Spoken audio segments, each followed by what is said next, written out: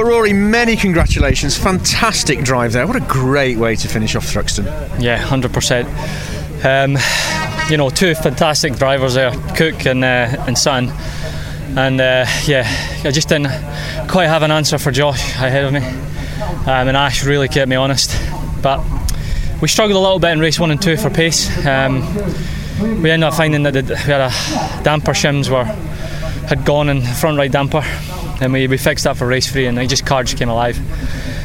And every lap there was a qualifying lap. I had nothing left. I was just counting the laps down, and I'm just so pleased.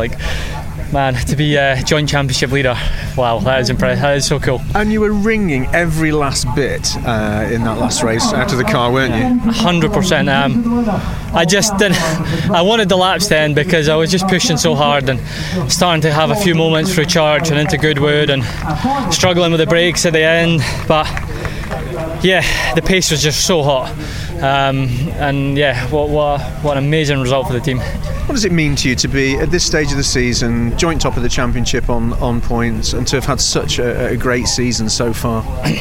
Yeah, it's great. It's I've just been playing a game of scoring points, and if I was ever in a position where I felt confident in the car and myself that I could compete, then it'll happen. And we've had podium at Brands and it came good. We've now got a podium here, and we've just scored points in every single race so far. Always up there in the top 10, top 6, top 5, and that's just how I'm going to play it for the rest of the year. Consistency wins championships, Roy, doesn't it? It does, and definitely learned from my brother-in-law.